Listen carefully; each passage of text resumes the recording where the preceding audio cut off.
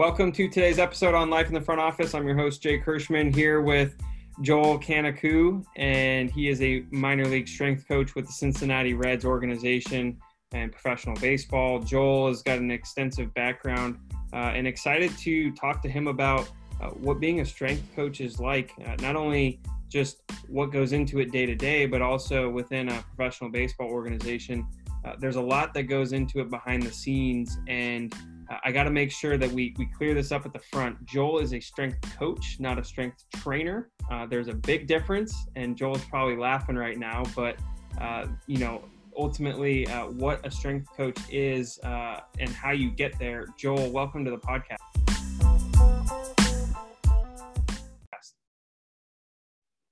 Jake, thank you for having me, and I'm really glad to be here. So I know I mentioned the strength coach aspect of things. What goes into being a strength coach, and how did you get there? I mean, are a former player, former coach, like what goes into that? Yeah, I think it starts with, you just finding a passion for what you want to do. Early on in my college, education, I wanted to be a physical therapist.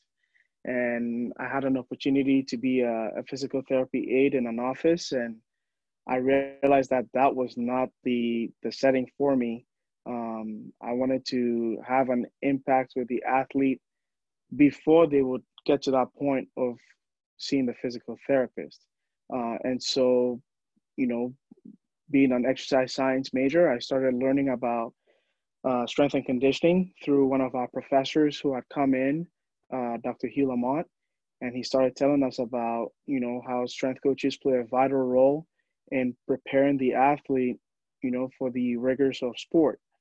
And that started to excite me and got me really interested in that field. And from there, I went on quite an extensive journey of going through an internship with Cal Lutheran and working with one of my mentors, Dr. Holmberg.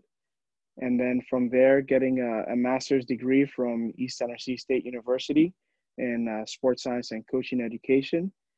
And then, I still felt I needed a little bit more to be able to continue to provide the necessary, services that my athletes needed. So I ended up getting another master's from Setanta College in Ireland in performance technology. So that's what it takes. You have to uh, put yourself out there and gain really good mentors who are willing to teach you and help you understand the complex, environment of programming and periodization and planning for the long term to allow the athlete to be able to, be successful when they need to be successful.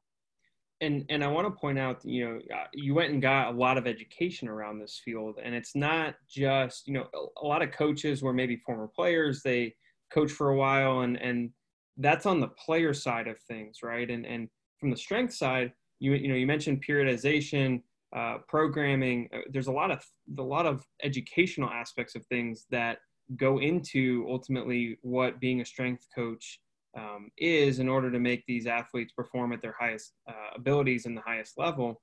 And when you mention the educational side of things, you went across the pond, as they say, right, to some extent. Yeah. What was that international experience like in terms of learning how others go about it outside the U.S.? Yeah, I think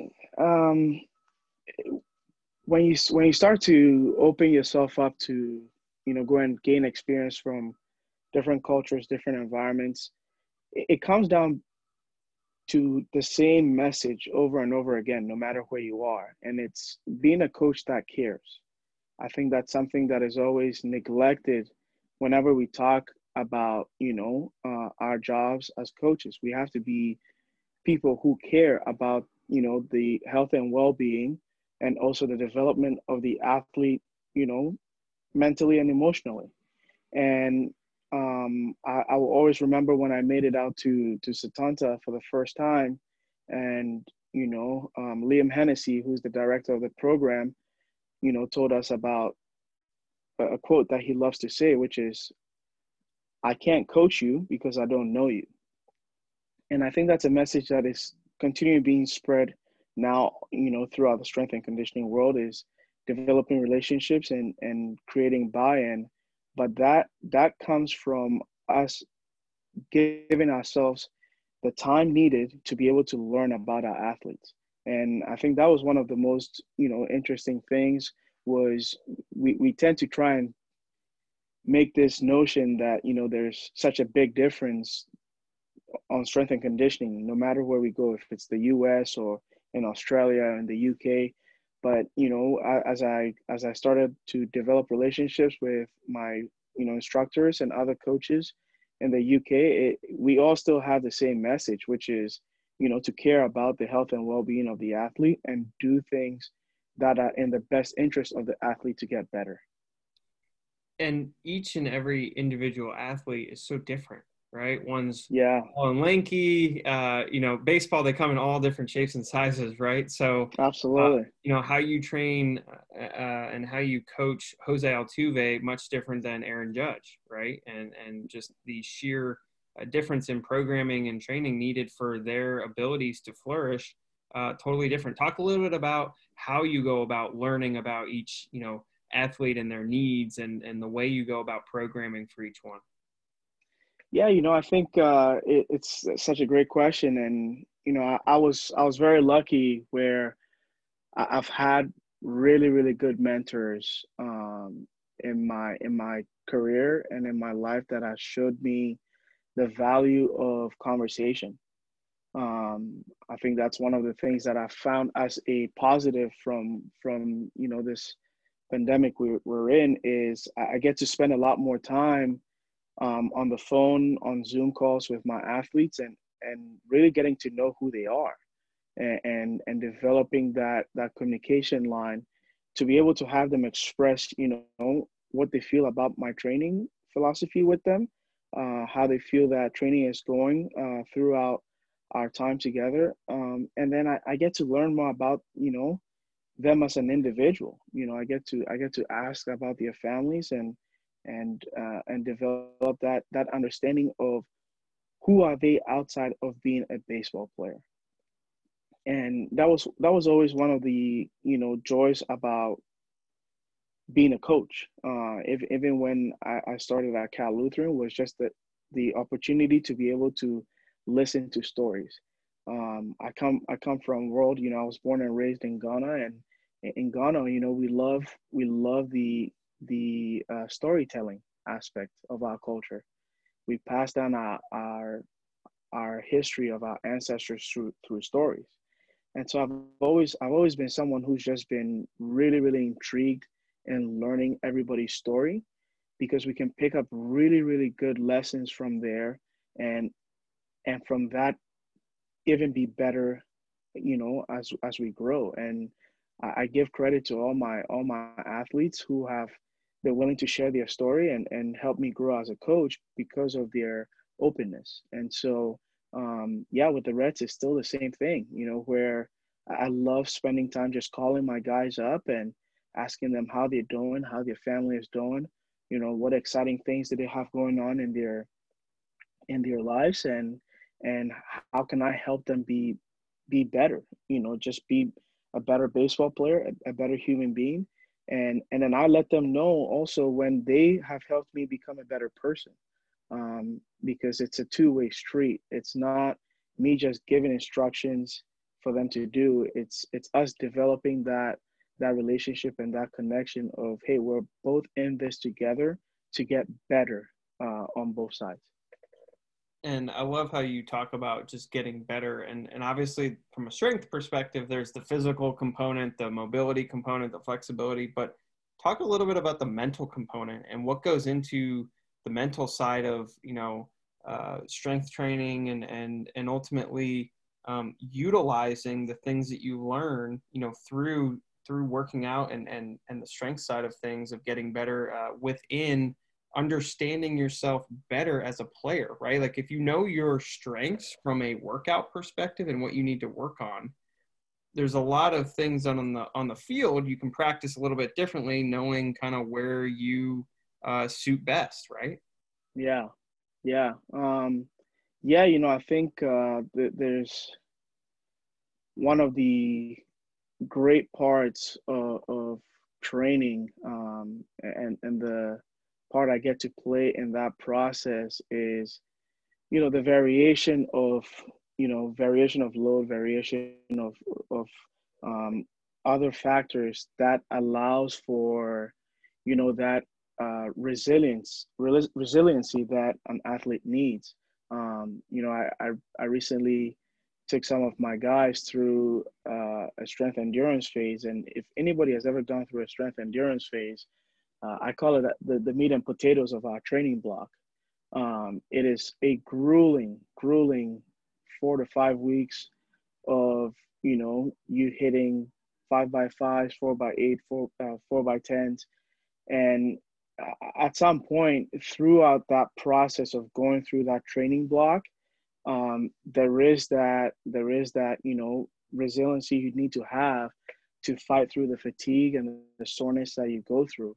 And so, through training, we're able to, when we do training properly, when we periodize training and give the right stimulus when it's needed for the body to grow, but for the mind to also be resilient, we're able to create a better athlete. And that's how we go about it. It's really just varying loads, varying, during the time, depending on which time of the year, what the training stimulus is for the athlete, so that not only does their body grow, but their mind also becomes resilient to handling the stress.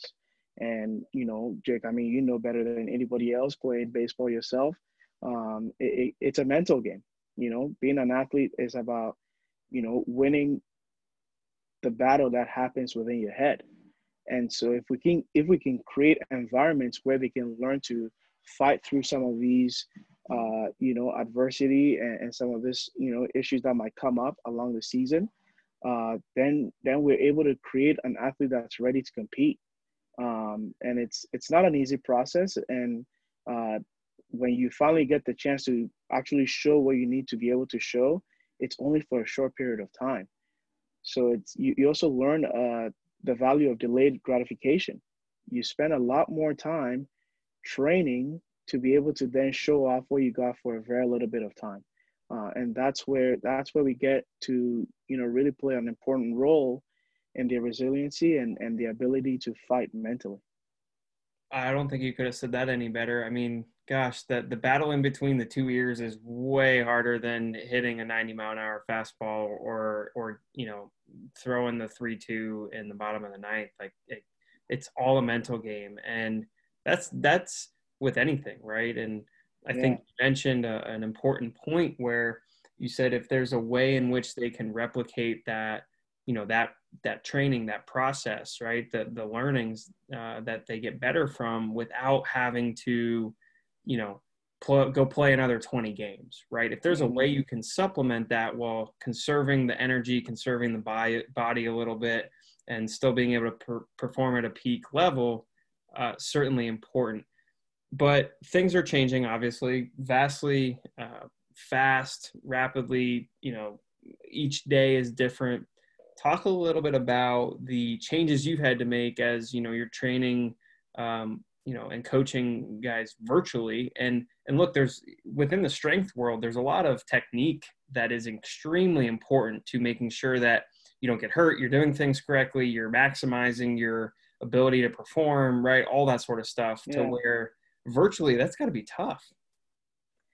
Yeah, I think it's been such a great experience, just because the Reds have been so great in just providing us with everything that we need. We have Zoom, that we utilize a lot, and I mean, I can't even begin to express how important it has been to have some of these mediums such as WhatsApp and Instagram, and just even text messaging, because we're able to then have constant feedback with our players, and be able to get videos and be able to see what they're doing. And then like for me, I'll get on a Zoom call with some of my players and say, hey, here's what I see, here's how we can get it fixed.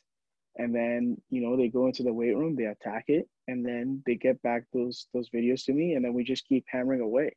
And so it's been really, really cool to have that, to have, phones really, and all these types of other mediums of communicating, to be able to just have us get, footage of what they're doing, and then bring it back later and say, okay, here's where we've made progress this week.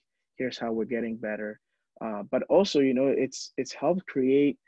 I talk to some of my athletes all the time about this ability for us to be able to record and see what they're doing and track that and fix it, has started to create this, video journal of their process. I think that's one thing we can all take away from this is, um, sometimes when we go through this process, we lose sight of how much we've been able to accomplish, because we've been taught to just zoom past everything. Guys are just always wanting to get to the next thing. But having the opportunity now to video, their reps, for them to be able to see how much progress they're making, it's very, very rewarding for a lot of these guys. I had a player who came in, and we started off with a squat where his squat was not bad, and we started fixing a couple of things. He got really, really good. And then recently he sent me a video, and I told him, I said, "Hey man, like you're looking stronger. You've put on quite a bit of muscle now. You're looking really, really good." And he says, "Really?" And I sent him a video of week one when he started training with us. And he saw this video of him trying to do a squat, and where he is now, he's like, "Oh my gosh, yeah, I couldn't even watch the video from week one." It's crazy to see how much better I've gotten now. And so yeah, having Zoom and being able to talk with our guys through WhatsApp. I have a lot of Latin guys that I message through WhatsApp and Instagram.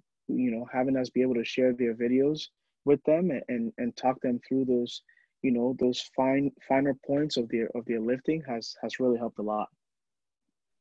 Oh, that's a great point. I mean, even just as professionals, right? We all are caught up in the day to day, and it's really hard sometimes to pick up your head 6 months later or a year later, and yes, you've accomplished a lot, hopefully, right? But it's really hard to put yourself back in the spot in which you were, 6 months or a year ago, and try and think about what you were like, or what your perspectives were like, or whatever it might be, right? But in this case, I mean, you got, like, that's tangible results, right? And that's really cool to be Yeah. able to see and help them notice.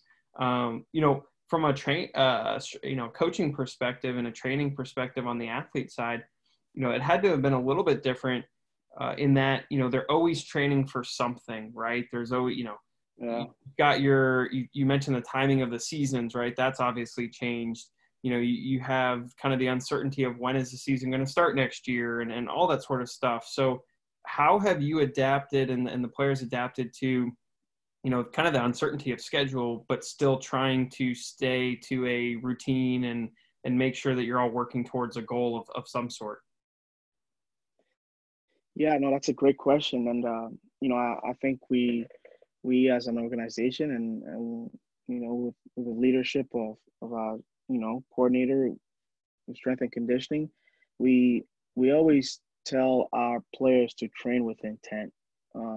That's a big thing for us, is understanding how to just give everything you have within a movement, within a session.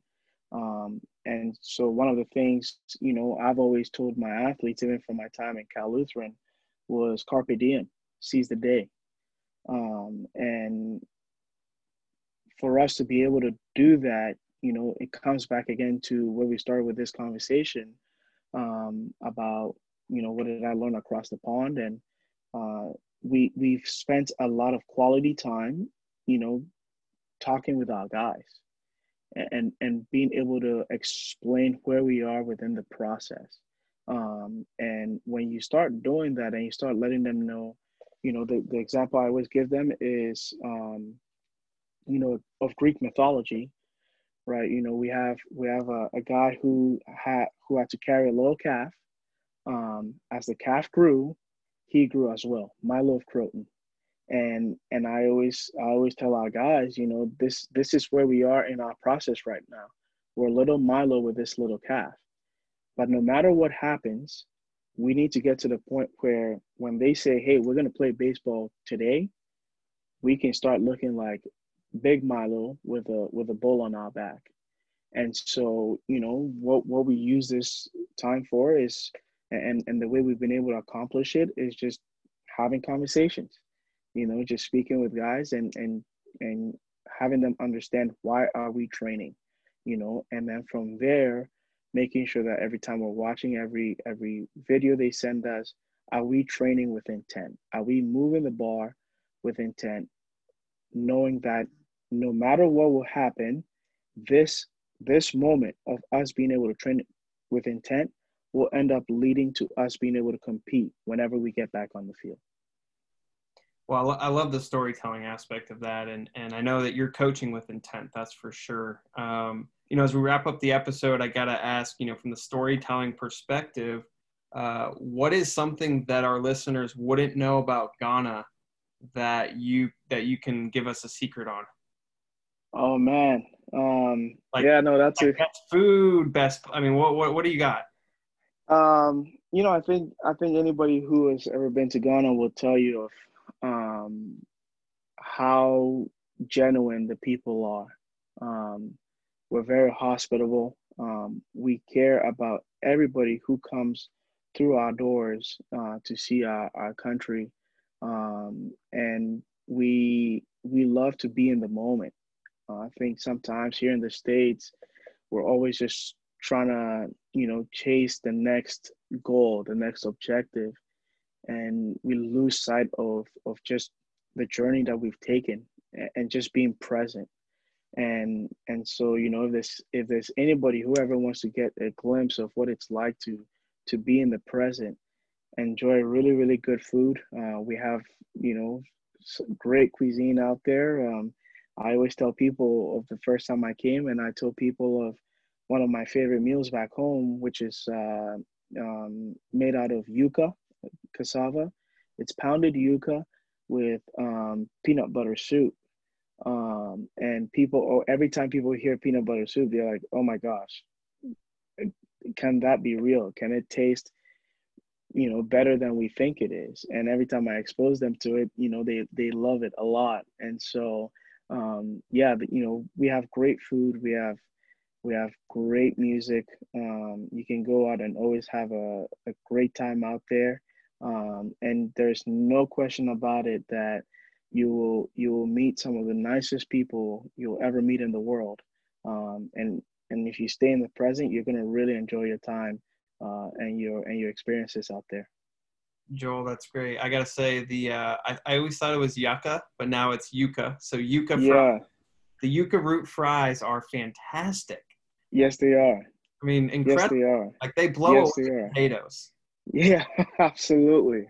Absolutely. Yeah, and every time I remember when I went to a Peruvian restaurant with a friend of mine, and she told me, she said you have to get the yuca fries. And I I I had it for the first time. I never had it as a fry. I always just had it pounded Right. or mashed. And I completely agree with you there, Jake. It's one of the best things you can have. It's something that you look at it and you're like, man, I've never even heard of this before. I gotta try it. And then you try it and you're hooked, and then you can't figure out where to find it anywhere to make it again. Yeah, So absolutely. it's uh Absolutely. it's it's a treasure for sure. What's the most overrated food in the States and or Ireland that was made, to popular belief, amazing to you? Oh my gosh. Man, you put me on the spot there because this is quite a bit of stuff. I We're not you as know, good as we think we are, huh? yeah, well, I think um, uh, to be honest, I would say the burger. I would say a burger is one of the most, you know, overrated things that we have here. I think when you're in Ghana, or when you're not from this place, you always hear of all these burger joints. And uh, funny story, I tell people I think I've had one McDonald's burger ever. And when I was in Ireland, actually, I was traveling through Ireland with a classmate of mine. I went to stay with him before we started on-site visits. And on our way back from Setanta to his house, we made a stop at McDonald's. And So you had um, McDonald's in Ireland? I That's had how the story ends? Jake, and I'll tell you what, it was the best burger I've ever had. It was incredible. And I told him, I said, I can't even believe that your burger is better than the one that we have back here. Um, it was just fresh, and it just had a lot of flavors behind it, and very juicy. And I was thoroughly impressed. Thoroughly impressed. What's on that note, because that's great. I love that. What's the what's the one thing that athletes now are whether it's a food, a protein supplement, something that like what's the new hip thing? Is it that they're using, ultimately to continue to grow strength and change things up? Oh, I'm not at liberty to be able to give an answer on that because I'm not a dietitian. I like to stay in my own lane. Um, we have great dietitians with the Reds that do a terrific job in providing our guys, with great information and guidance on how to go about, preparing their body from a nutritional side of things. So I'm gonna take the easy way out and say, I'm not at liberty to give any recommendations of that because of the great dietitians we have at the Reds. Hey, that's someone knowing that they're surrounded by good people and across the organization. So, uh, Yes, sir. Joel, really appreciate the time on the podcast today. Enjoyed the storytelling aspect of things. Really enjoyed hearing how you're adapting in these times, and obviously all the best of luck moving forward, and hopefully whenever next season gets going and what comes of it.